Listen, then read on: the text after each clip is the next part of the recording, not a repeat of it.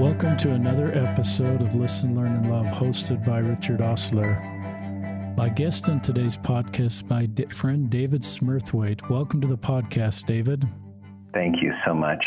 It's really an honor and pleasure to be here.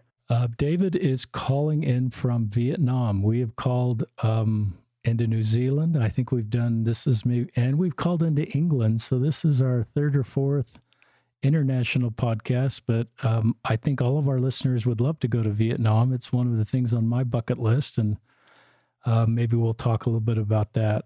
Just by way of introduction for our listeners, David Smurthwaite is a married husband and father of four boys, been married for 19 years and has four boys, age 15, 13, 12, and 9. He's a former bishop in the Salt Lake City University area, been a seminary teacher, a temple worker in the temple in Switzerland, served a mission in Milan, Italy. His wife, Marissa, served in the same mission. And I'll let him explain why he's in Vietnam. But this is a podcast about David talking about his gender dysphoria. We've been doing more of these, and I've been learning from my guests like David. So this will be a podcast for those of you that experience gender dysphoria. David and I pray that there'll be insights as he shares his journey that will be helpful for you. And those of you that don't experience gender dysphoria but want to better understand Latter-day Saints that do, I hope this podcast is helpful for you. Once again, David, thanks for being on the podcast.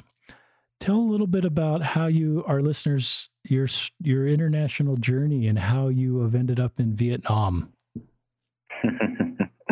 Well, I'll make it as concise as possible. But 5 years ago, my wife Marissa and I, we felt like our family was at a point, and our boys were at a point where we could benefit from international exposure. And Marissa and I had served missions abroad. We'd served in Italy, and we'd lived in France for a little while. And we just had a really strong testimony of attributes that we could help foster in our children through international experience. So we felt like the timing was right, and I was able to get into an MBA program in France, and we were actually there a couple of years longer than we expected.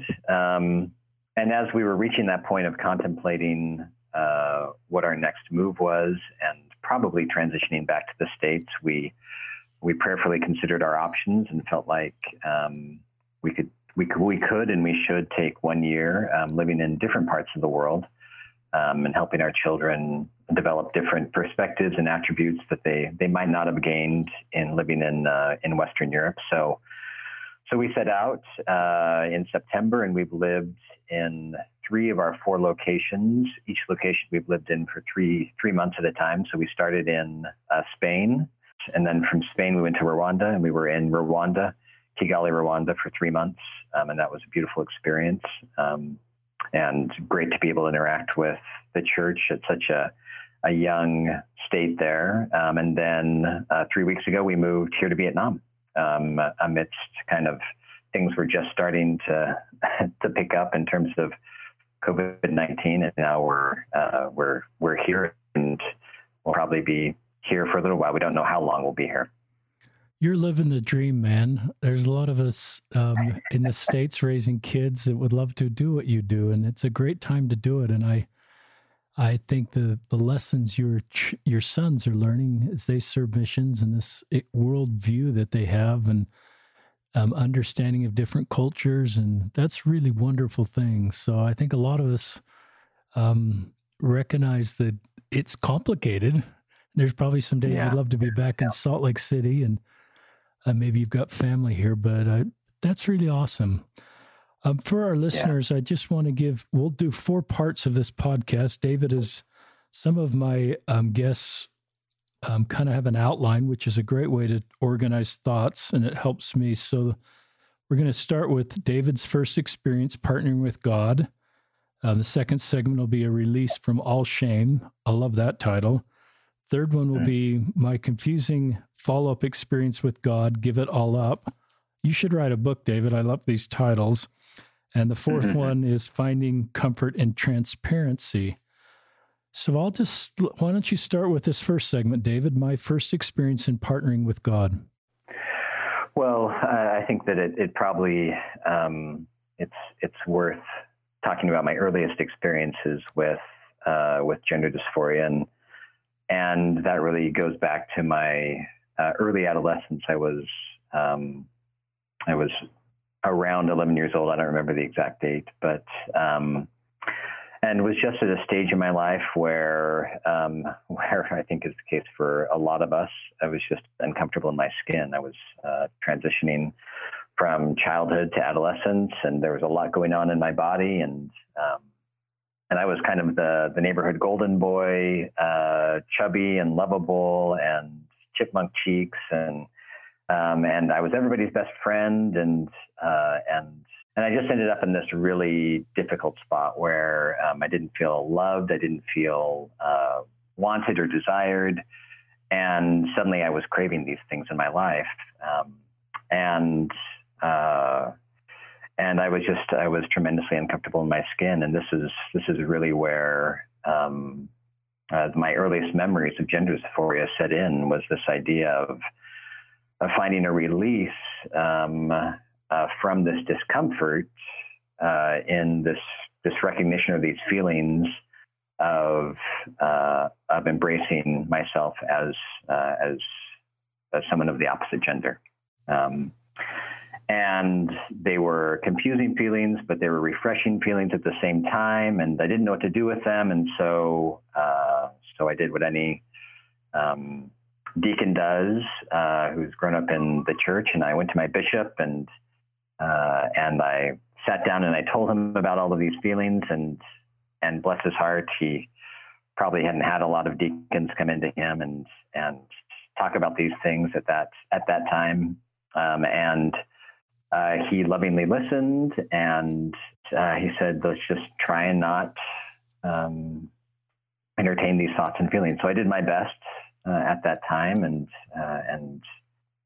it led to probably some unhealthy repression on my part over the years, and that kind of ebbed and flowed for a few decades. These feelings would crop up every once in a while, and I would push them back down, and it went like that for a few decades.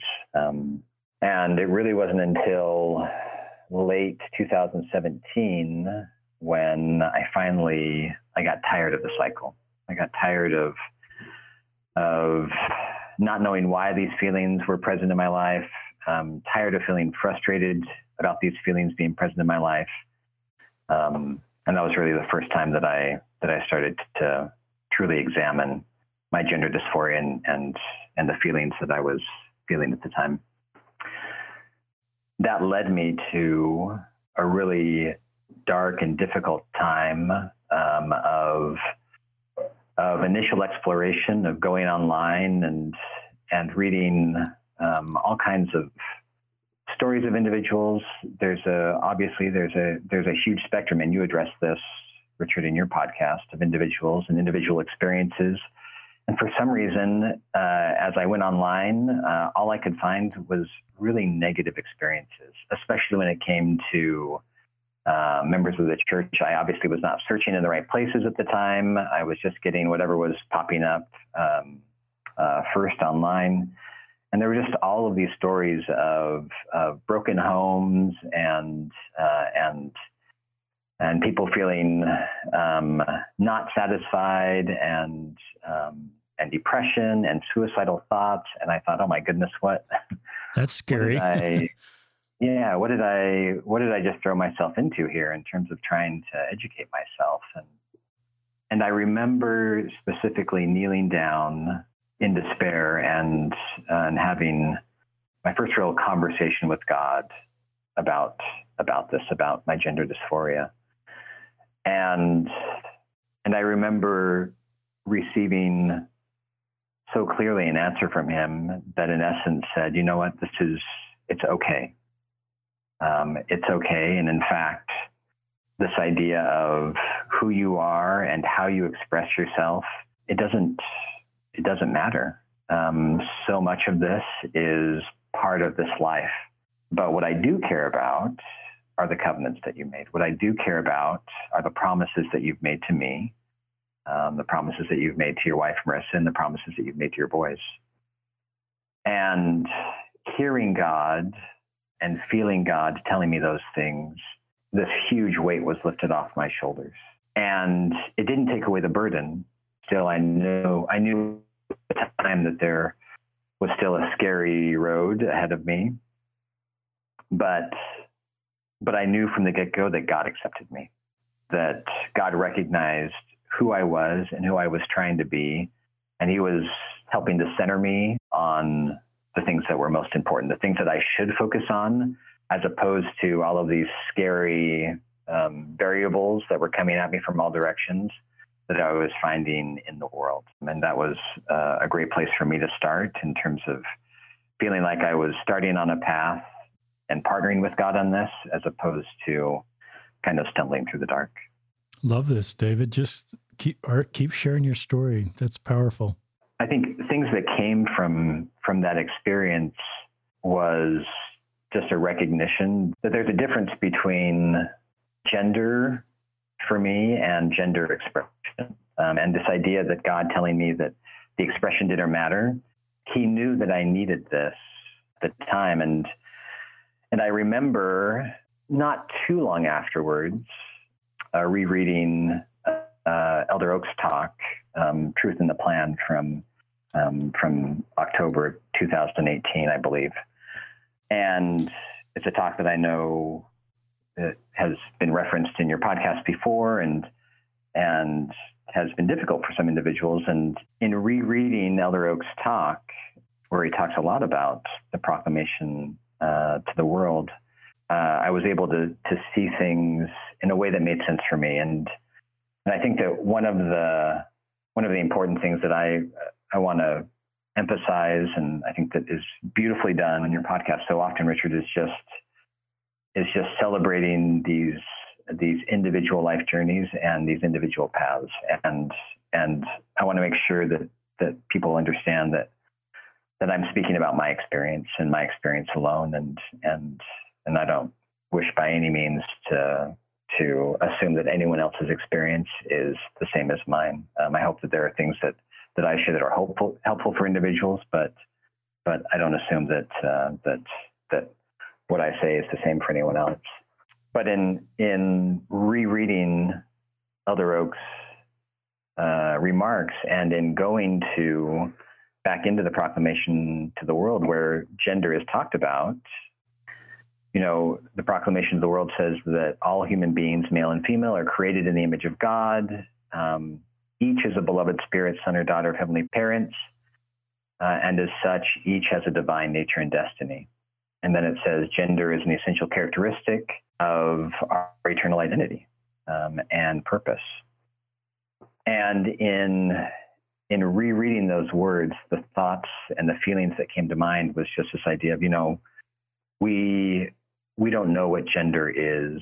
We don't know what God's definition of gender is. We don't know what the perfect definition of gender is. We know what we know based on our earthly experiences that are happening right now in our specific cultures, in our specific time.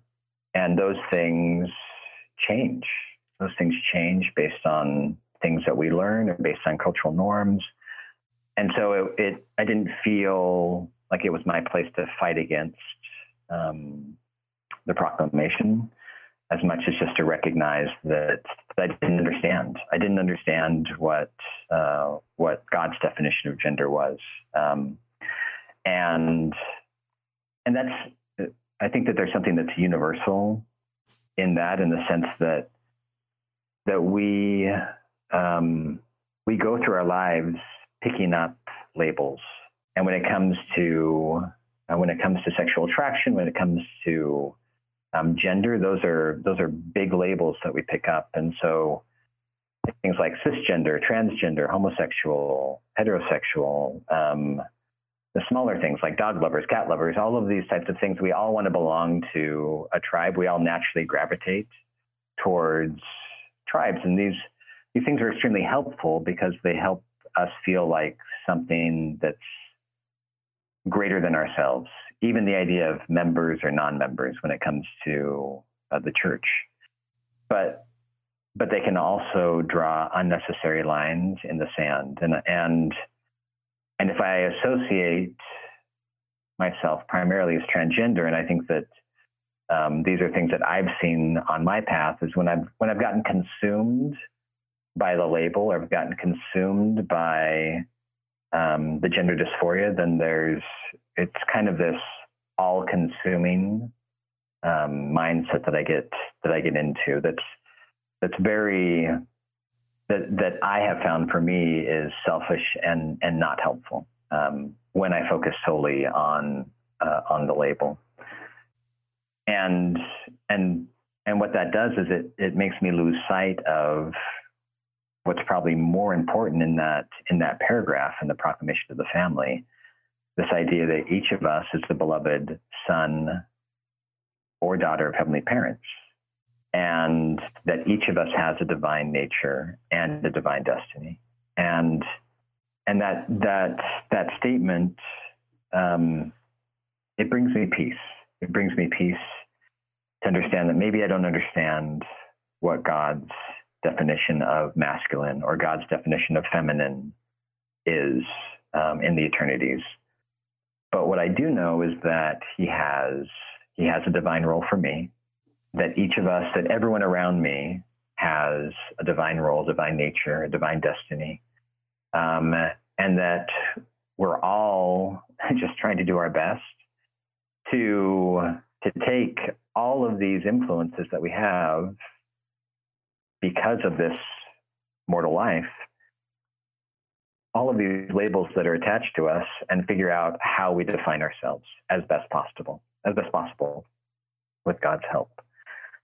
It's been helpful for me. It's been helpful for me on my path as an active member of the church, to not bump up against the proclamation to the world, but recognize that there are just simply things that are there that I don't fully understand currently. I had a really good friend reach out to me, and we were talking about this topic of gender and masculine and feminine, and he just said, I think from a theological standpoint, or from what we read in the scriptures, I think we're supposed to adopt all of these attributes, these attributes that maybe some of us think are feminine and some of us think are masculine. Like we're supposed to seek out the best attributes, and we're supposed to adopt those attributes to the best of our ability. And in the end, a perfected self doesn't become perfectly masculine or perfectly feminine, but that we take the best attributes that we can in this life, and that we take those with us into the eternities. And I thought that was beautiful and really helped me as I considered where I was on my path. Yeah, I love that. Culturally, you know this better than I do, and different cultures for men define different attributes differently than other cultures, and women for women. But I love what you just said there. And that's de-shaming all these attributes and bringing them together at times, not making them gender specific, but they're Christ-like attributes that perfect us and help us bring others under Christ. And I love that perspective. It's a theme that has helped me consistently, especially as I consider how to manage my gender dysphoria. And I think that this has been voiced in other podcasts as well. This idea that there are times and seasons, and there are seasons in my life where this is especially strong, and there are times where it's not as strong, and being able to recognize, being able to have a constant in God, in that source, helps me in both states, in in the whole spectrum of states that we find ourselves. And I think that that's universal. That's not just for gender dysphoria. That's for all kinds of situations that we find ourselves in, where all of us ebb and flow in different ways. We're constantly ebbing and flowing.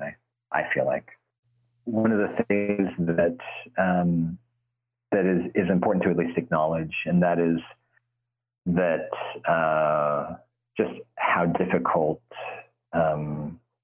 finally addressing this was, and it was so helpful for me to find support in God and to find support in my spouse, Marissa. And Marissa and I have had a blissful marriage. We broke up probably a good dozen times before we got engaged, and we like to say that we got all our kinks out before then, because ever since that point, it seems like we've always been on the same page. And this was really the first time that something came up in our marriage that we couldn't get over easily. And there was a lot of struggle associated with having these conversations, and a lot of things that came up, that came to light about our different personalities from this struggle. There were a lot of conversations that ended in tears, especially at the onset, as we were trying to work through things, and either hurt feelings on my part or hurt feelings on her part. It was just, everything was so scary and so new and so raw. We didn't know where the road would lead us, and we just felt like we were tossed about the waves often. Thanks for being so honest about that. I think that gives hope for lots of us, just to know that you're in a good spot in your marriage, but talking and coming out is difficult, and but it doesn't mean the core of the marriage isn't strong and you can't move forward. So I love that you're sharing the reality of your marriage. Yeah. I remember I talked about having this blissful marriage, being blissfully naive, because we rarely have disagreements. And so just operating under this assumption that we were always on the same page. And because there was so rarely conflict between us, that we thought the same and we operated the same. And I think that one of the blessings that has come from having this really big thing come into our marriage has been a recognition of who we are individually. And I'm an individual that I love to talk. That's how I process things. And Marissa is the opposite. And I had never recognized this. I'd never recognized it before until this big, hard thing came into our relationship. And I remember going for a run one afternoon, and the topic of conversation came back to gender dysphoria. And I remember her stopping around and just saying, "Listen, I can't talk about this anymore. Like, I can't take time out on this." And I was shocked. I was like, "Oh wait, like you don't want to talk about this? Like I want to talk about this. I thought you would want to talk about it too." But it was helpful in that moment to recognize, okay, Marissa processed and really hard things differently, and it's something that I should have known before, but it just hadn't come out. And so one thing that I would say has been extremely beneficial of going through really hard things together is that you come to recognize and appreciate your best self and your worst self and everything in between as you go through these things together. And I really, what I can speak to and what I can bear testimony to is that it is made for a stronger relationship. And I think that's usually the case hopefully the case with trials, is that we come out better than we were previously. And I think for our marriage, it has. We've come out stronger and definitely more stable than we were previously because of this. And, I'm speaking to snapshot in time. I think the one thing that we've realized is that where we are now is where we are now, and where we'll be is where we'll be. But speaking to where we are now, we're much stronger than before. That's great. So you've been out about how long? Just for our listeners to understand, you've been married 19 years, I think. And how long have you been out to Marissa? So it was just after our 16th anniversary. It was a couple months after our 16th anniversary. So it's only been a few years. Okay.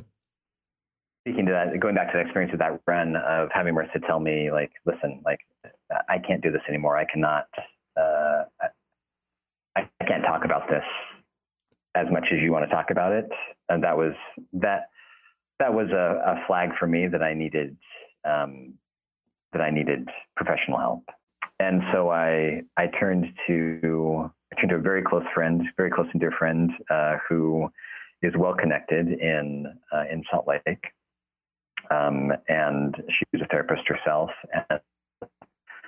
And so I called her and I gave her just the kind of highest overview as possible, because I hadn't said anything at this point outside of Marissa. I remember her telling me things that similar to my exchange with God kind of helped me recalibrate and recenter. And she said, foremost, she said, Dave, don't be too hard on yourself. And the other thing she said was, you know what, if you're feeling these things right now, then this is your mind and your soul's way of just telling you you have space for it. And that was one of the benefits, one of the unforeseen benefits of us moving to France. We moved to the French countryside, and our life was so much simpler. I went from being bishop to not being bishop, which that's a change. Which is a change. It is a change in a lot of ways. And I think that this was, speaking to feelings and following direction and not knowing all of the benefits that will come from that. I think that this was one of these benefits of having space to start to actually really address my gender dysphoria.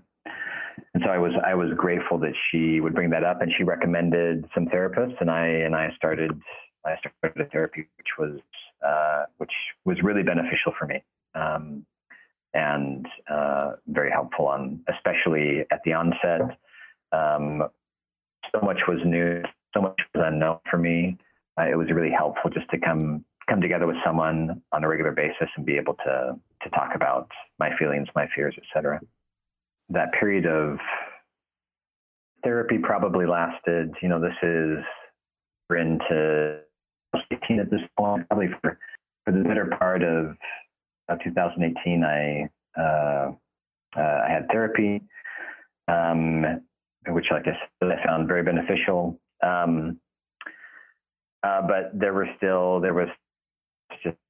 still a lot of really raw feelings and emotions, and still these really heavy moments where there was a lot of shame. There was a lot of shame and a lot of guilt.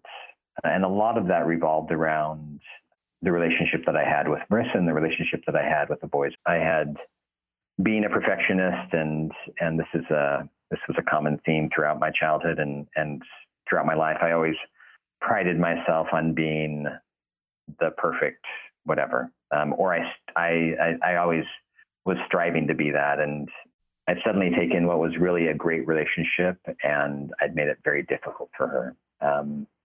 And so there were really heavy moments during that first year as we worked through things. And one of another gift that was given to me, speaking to kind of these markers along the path for me, was waking up on January 1st of 2019 and just having this phrase, wake up to this phrase, just kind of embedded in my mind. And it was, live free of shame this year. Just let it go. Just let go of the shame. And there was again this feeling of a weight being lifted off my shoulders. And I knew that it was inspired. I knew that it was something that I should pay attention to. And so I decided that I would adopt that. That I would, when I was feeling shame, when I was feeling guilt, that I would try and move through that as quickly as possible, or just not dwell on it. Which is where I got into a lot of trouble. Was just on feeling that shame, feeling that guilt, and then just letting it kind of become all encompassing. And so I decided to adopt that. Things suddenly got a lot smoother, and we went into 2019 just feeling a lot better about myself, feeling a lot better in our relationship. I just decided not to struggle with things and to let things come and go, thoughts, feelings, and I thought things were going really well, and that this was going to be the new norm, and that this was going to get better and better and easier as we went along. It gave me space. It gave me space to stop focusing on myself, stop focusing on my problems, and start to think about it from a wider perspective, and get a little bit above these really strong feelings and emotions that I had. This idea of living without shame freed me up to be able to start to communicate to others and think of it outside of my own experience, and think of it in terms of kind of a more universal experience. I love what you're saying about shame, though. Just the idea that I love taking shame out of the equation. I just think that helps for better decisions, and helps to have a better relationship with God. And I love the way you said that allowed me, because I don't have shame for gender dysphoria. I felt more comfortable talking to other trusted people. Then I think you have a circle of people that love you, that help you. So I love what you're sharing with us about shame. So yeah, just keep going on. And allow me to start to address big questions that maybe I hadn't addressed previously, and that was just how does my gender dysphoria, how does it work better with my faith, so I don't feel like I am bumping up against it. And as I was considering that, and I was thinking about how I would try and fit this into, and continue to fit this into my faith-based experience, the image and the idea of the Savior came to mind. And this recognition that Jesus never apologized for who he was. Jesus lived his life completely true to himself. And he was aided by the fact that he knew what his divine destiny was. He knew what his divine nature was. We assume that he always knew it, or he knew it at an early age. But what we read in the scriptures, and what we see, is this individual who had no shame, and just did what he knew was right. He magnificently went about not adhering to established ideas of his day. He was queer in his own respect, of not corresponding to established ideals. He entertained and had meaningful relationships with the dregs of society, with tax collectors, with prostitutes. He freely forgave individuals whose sins merited death, according to local customs. He was constantly seeking out the outcasts, people that were burdened with shame, with guilt, and he gave them love, and he gave them acceptance, and he helped them from their bondage. And all of these experiences kind of reinforced to me this idea that, we're all queer in our own special way. None of it correspond to the established ideals we live by, and quite honestly, it's trying to live up to those ideals that cause a lot of friction and pain in our lives. And I've seen this in my own personal life. I've seen it as a bishop as well. That the more that we try and conform, as opposed to being true to ourselves, the harder it is for us. And the reality is, the beauty of life is that there are as many versions of faith-based living as there are individuals that have walked the earth. And that we are all beautifully unique and beautifully diverse as individuals, and that we deserve to celebrate ourselves, and we deserve to honor things in us that are the most difficult. As a bishop, often I would have individuals that would come into my office, and they would have such huge on their shoulders that came from shame and guilt. And they felt like they were convinced that they were the only ones in the congregation that had these problems. And I always felt saddened at that fact, that I wish that we could all be a little more open and a little more transparent about these really hard things in our lives. We all deserve to recognize that those things that we think are hardest about us, are hardest for others to accept and to love, are actually the things that are drawing us closer to Christ than anything else, that are helping us to develop. Go ahead, Richard. I love that. I really agree. You know, we assume they're these huge burdens that are weighing us down, and they can feel like that often. But they're the wings that give us flight. They're the wings that help us fly closer to God, to Christ, to our divine nature and our divine destiny than anything else. You know, there's no real progression in comfort, and trials have their purpose. And especially these really hard things. You know, as I have opened up about my own experience, and as a bishop had interactions with individuals who are going through really hard things, be it depression, be it same-gender attraction, be it difficult marital relationships, these really hard, heavy things that just can knock us off our feet. As I watched them work through these things over time, I just was in such admiration of them and the people that they were. They were so close to the Savior. They were so close to their Heavenly Father. They were developing attributes. They had a fast pass, so to speak, during this period of their life of developing Christ-like attributes that I just marveled at as a bishop. And I recognized in those moments, in those exchanges, that these were not things that we should be ashamed of. These are things that we should celebrate, so that other people can have the freedom to do the same.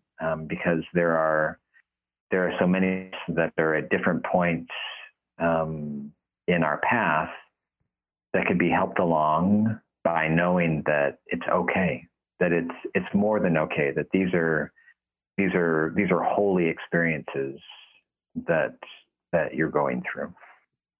I love that. And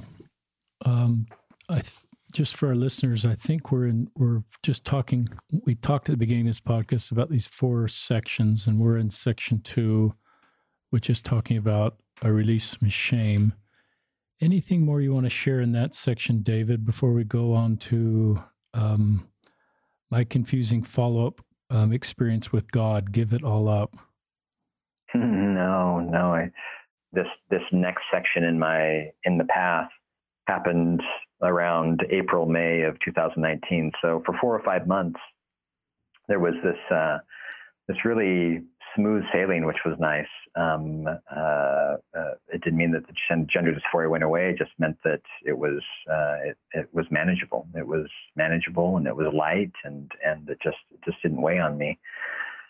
And then a general conference came, and there were some great conference addresses, and I was on a business trip, probably a week or 2 after general conference, and I was driving through France on a way to a client, client meeting and in listening to a conference address, I felt another very distinct impression from God, and that was to give it up, to basically sacrifice the experience, place it all on the altar, and be willing to walk away from it.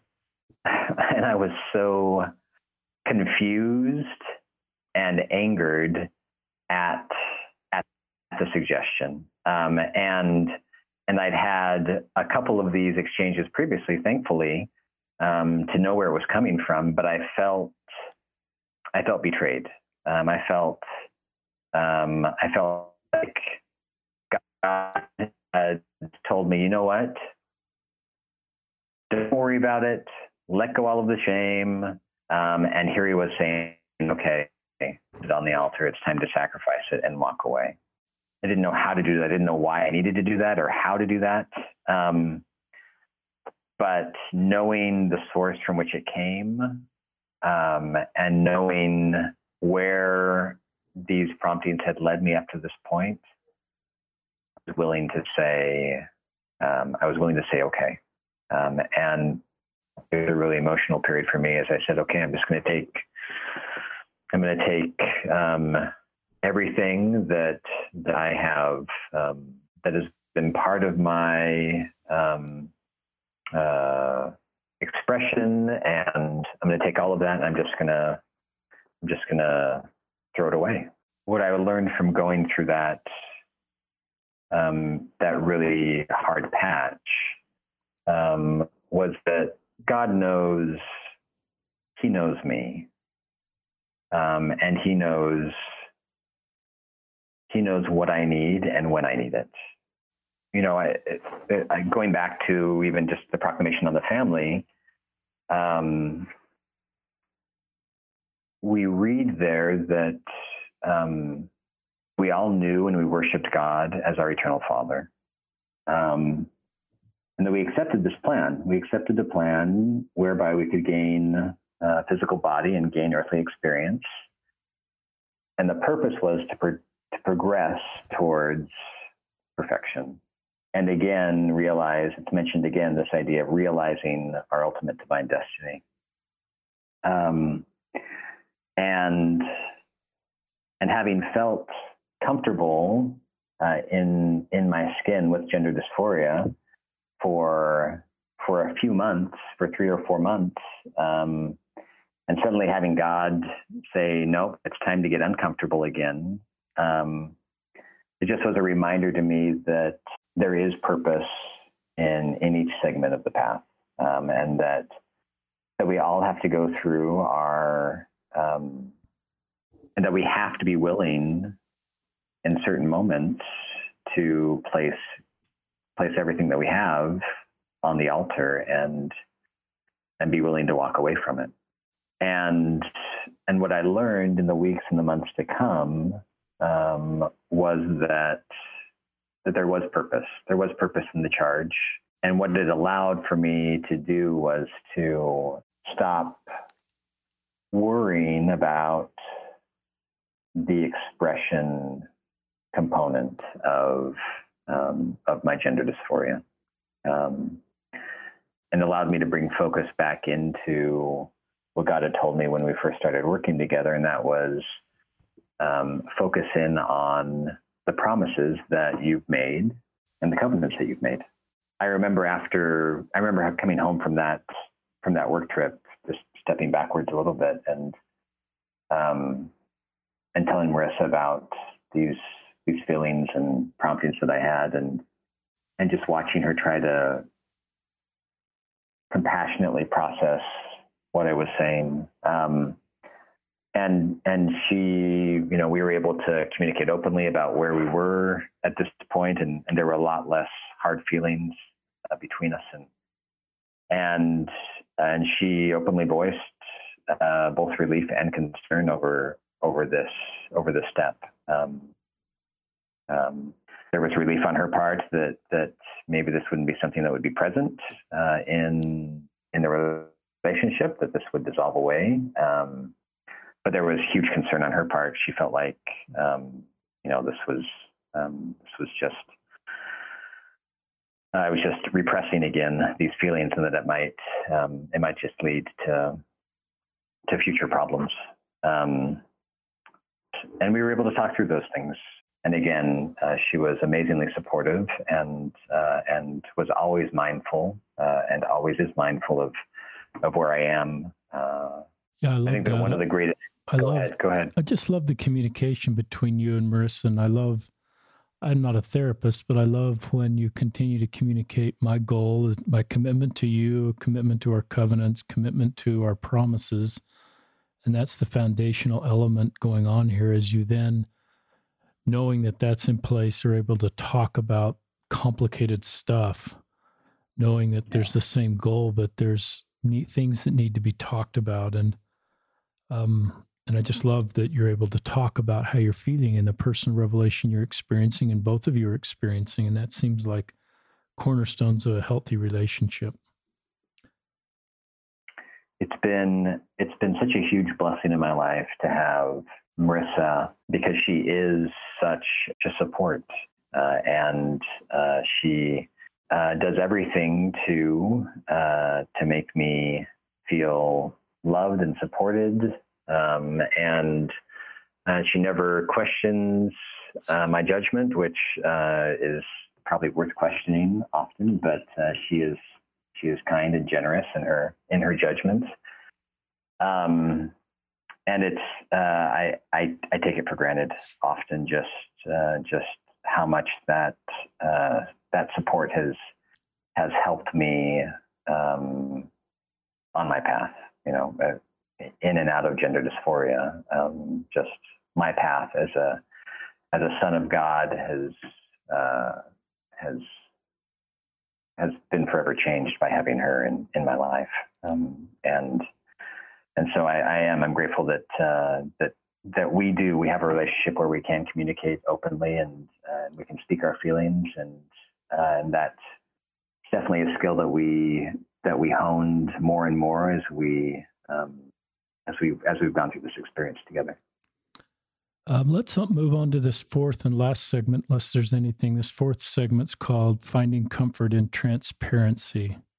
Yeah, so I think that this just speaks to the most recent part of the path that we're on currently, and there was speaking to sacrificing and giving everything up. There was a stretch where didn't worry about expression. I didn't really even. A lot of the dysphoria was very low at that period as well, which was wonderful, helpful in that stage.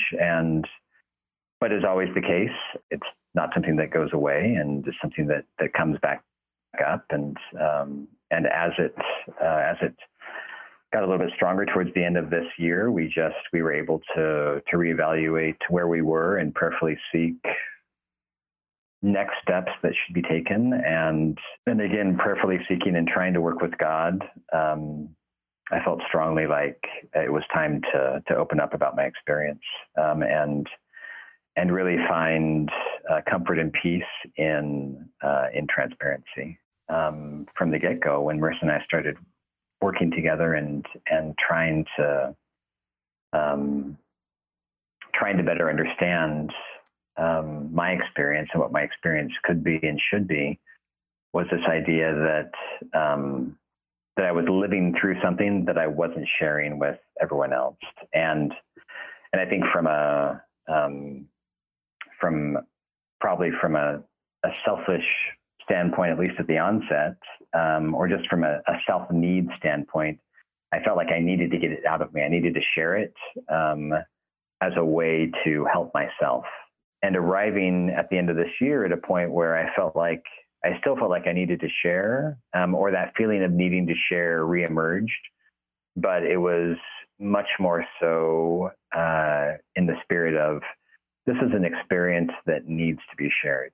It's an experience that is worth sharing, not because it's something that I needed primarily, but because others would benefit from this experience. I attribute a lot of getting to that point of being able to take these different stages along the path and having this clarity of recognizing, okay, this is again a time where I embrace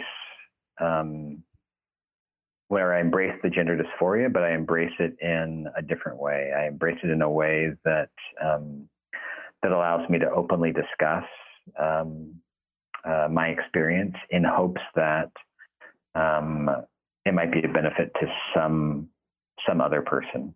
And so I wrote this article. I wrote this article about my experience, and I did that towards the end of 2019, around November, December.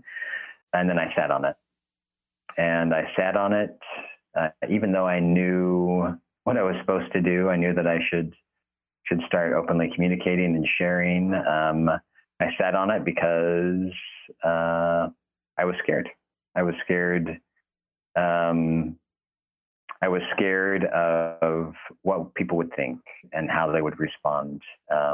Also, it was out of consideration for my boys. I was scared or intimidated about having the conversation with my boys, and obviously I didn't want to publish anything before talking to them. But the prompting was there, and it was strong enough that I did decide to sit down with my boys and have an open conversation with them. And I knew out of the gate that I didn't want to make it a conversation about me. I wanted there to be transparency and let them know what I was going through. But I wanted it so much more to be about them. They were all a little bit younger, a little bit older than I was when I first started feeling difficult things and going through difficult things in adolescence. And more than anything, I wanted to let them know that one, that I had gone through really hard things when I was their age, and that these were what those things were, and it was gender dysphoria, and this is what gender dysphoria was. But more importantly, that I wanted them to know that they weren't alone.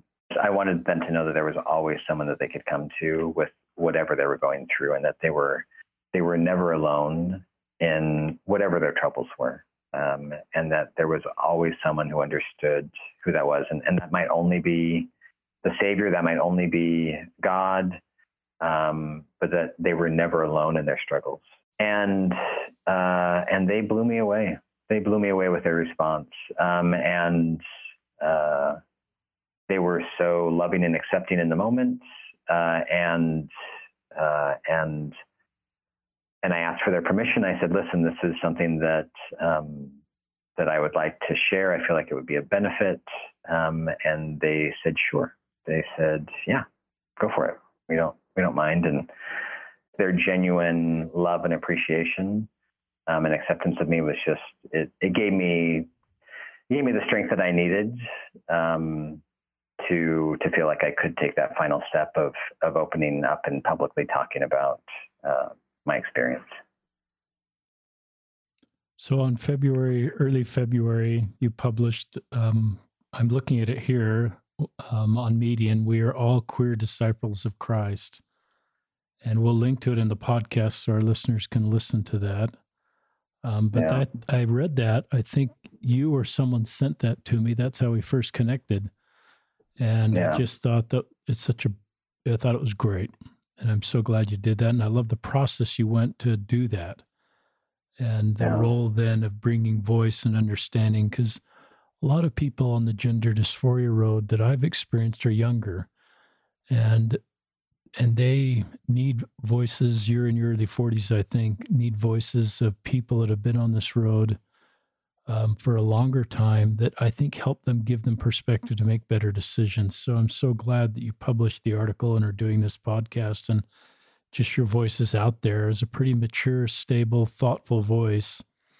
Because I think there's probably more people than I realized that experience gender dysphoria and the pain and distress that you feel with gender dysphoria. So yeah, I'll just turn it back to you to keep sharing your story, David. the article was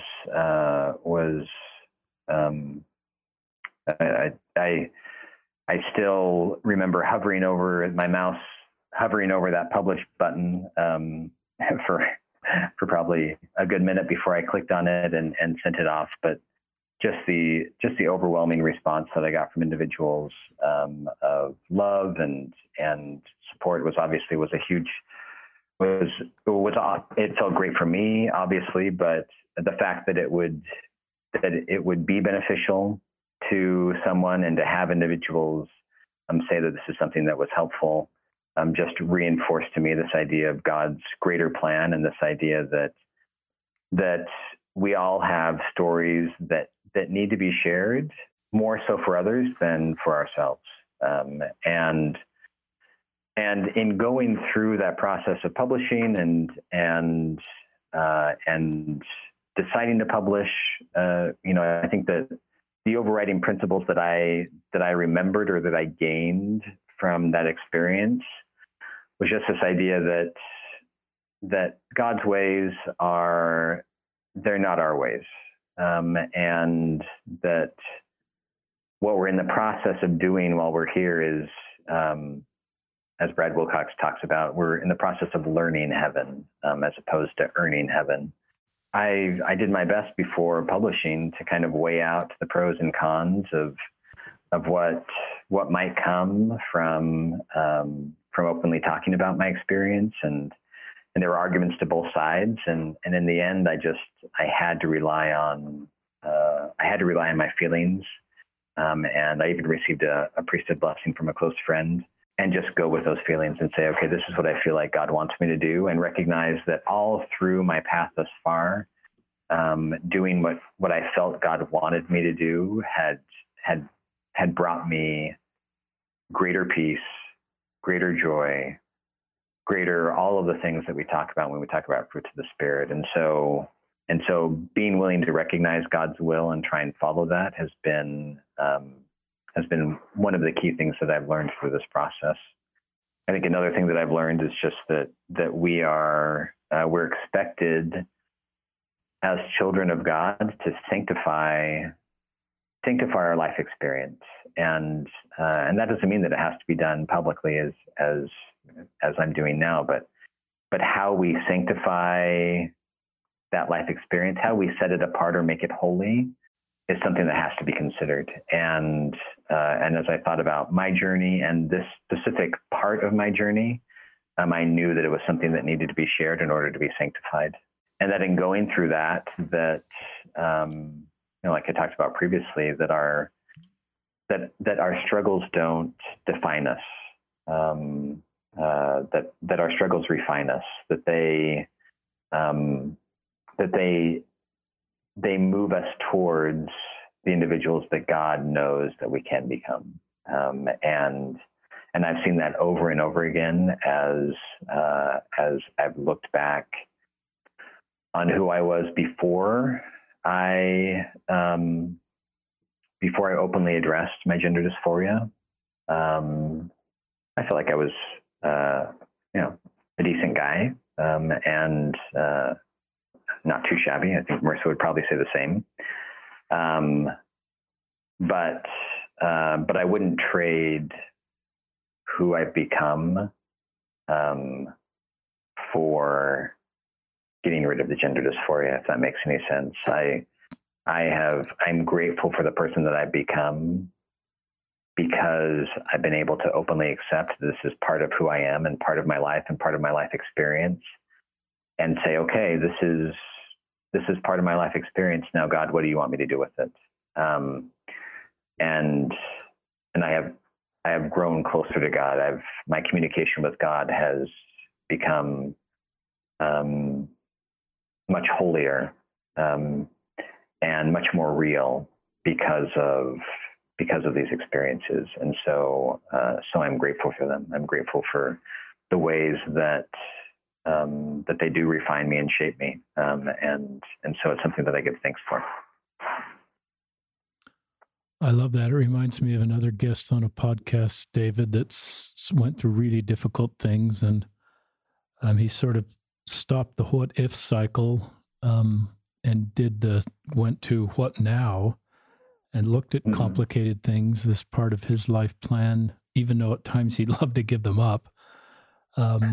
Recognize that that's part of his beautiful life mission. And I think that's where you are, and you become the wounded healer that we've talked about in other podcasts, where you know the desert of gender dysphoria, so you can help others out of that desert or manage that desert. But I think it gives you empathy for people on all types of deserts, because you know that life is complicated and it's painful, and there's really and the principles you're sharing to help us be able to help others and help ourselves are very helpful. I love, the no shame, and I love you being authentic with who you are, but being authentic with who you are is exactly what you're doing.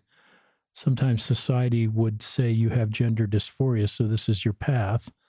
And maybe you saw some of that online when you first sort of tried to figure out more, but I love your maturity of going slow, working with therapists, getting priesthood blessings, involving your wife. And gender dysphoria is real, as you are helping us understand. And it's not a sign of the last days or you being deceived. It's real.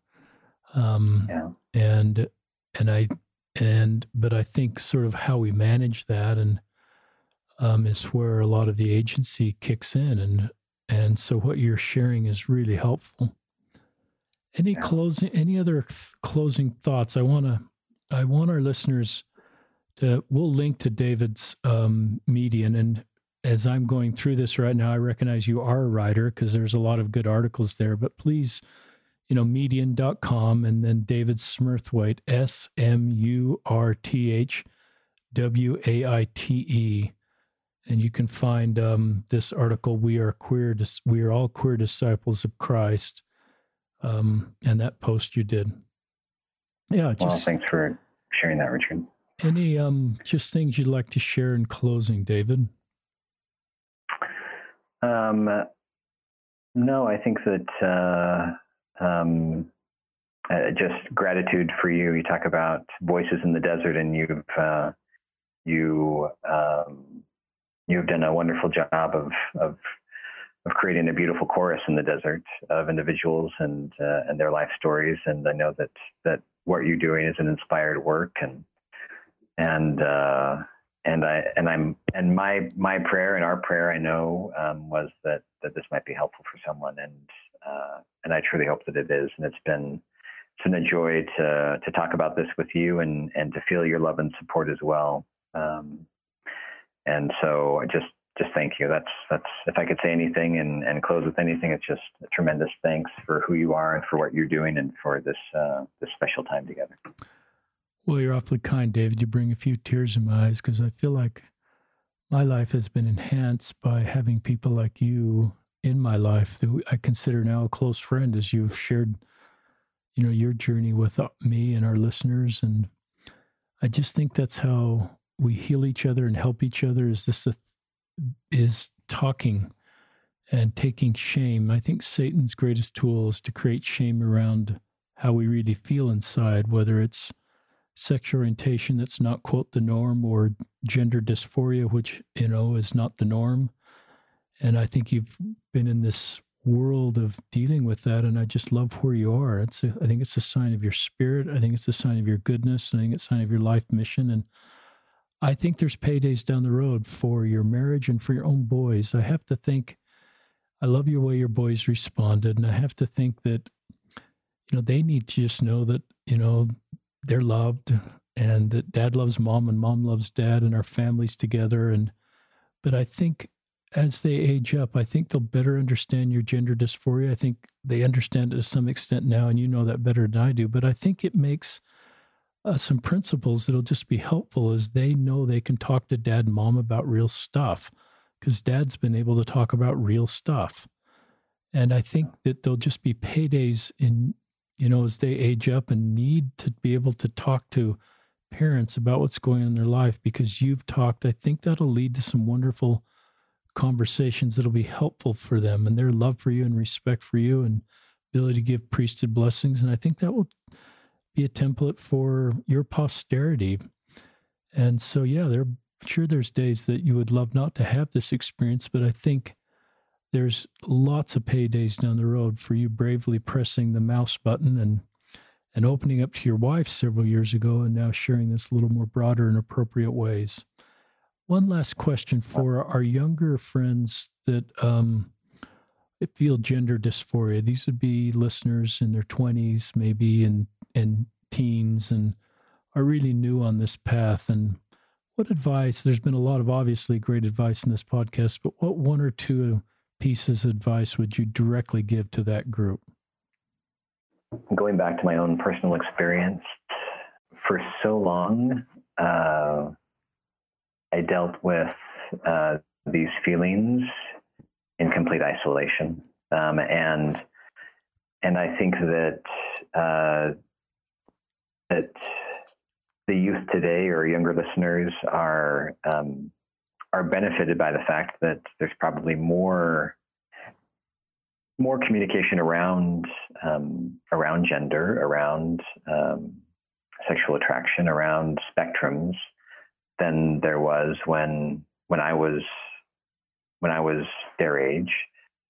But that doesn't mean that they're not suffering in isolation, or there's still that tendency that we have to think that we're the only ones that are experiencing this, and that or we're the only ones in our immediate circle. We're the only ones in our world to really be going through this. And I guess if I could, speaking from my personal experience as someone who has gone down the path, and also speaking from my experience as a bishop, it would be just to find someone that you can talk to, someone that you can trust, and that you can start to have conversations about this with. And that in doing so, doors will open. So if I could offer anything, I think that's it. Just recognize that you're not alone, that everyone around you is going through something that is not exactly like what you're going through.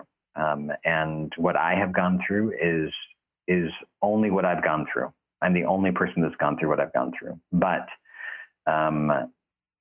in going through it, we're able to, just as you said, Richard, we're able to start to glean what it means to feel Christ-like love and Christ-like empathy, and recognize what it means to go through a trial. And those people surround all of us. Those people surround all of us. And as we open up about our own trials, we miraculously find individuals that are willing to open up and love and accept us because they've gone through things that feel the same.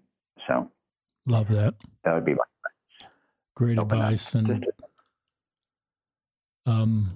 I love a phrase you put in that advice that is full of hope. And I wrote it down: doors will open as you talk about this. And you're right, it doesn't need to be a lot of people. For you, it was your wife and Heavenly Father. But I think doors open up as you learn to talk about how you feel. And we can always talk to Heavenly Father about how we feel. Nothing about, his relationship with us is unconditional.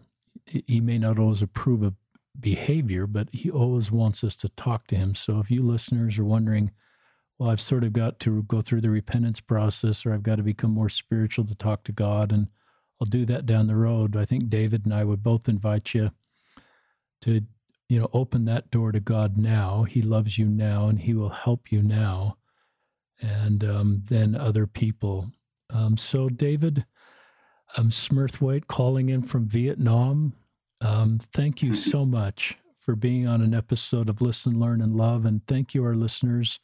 Everybody stay safe. This is Richard Ostler signing off.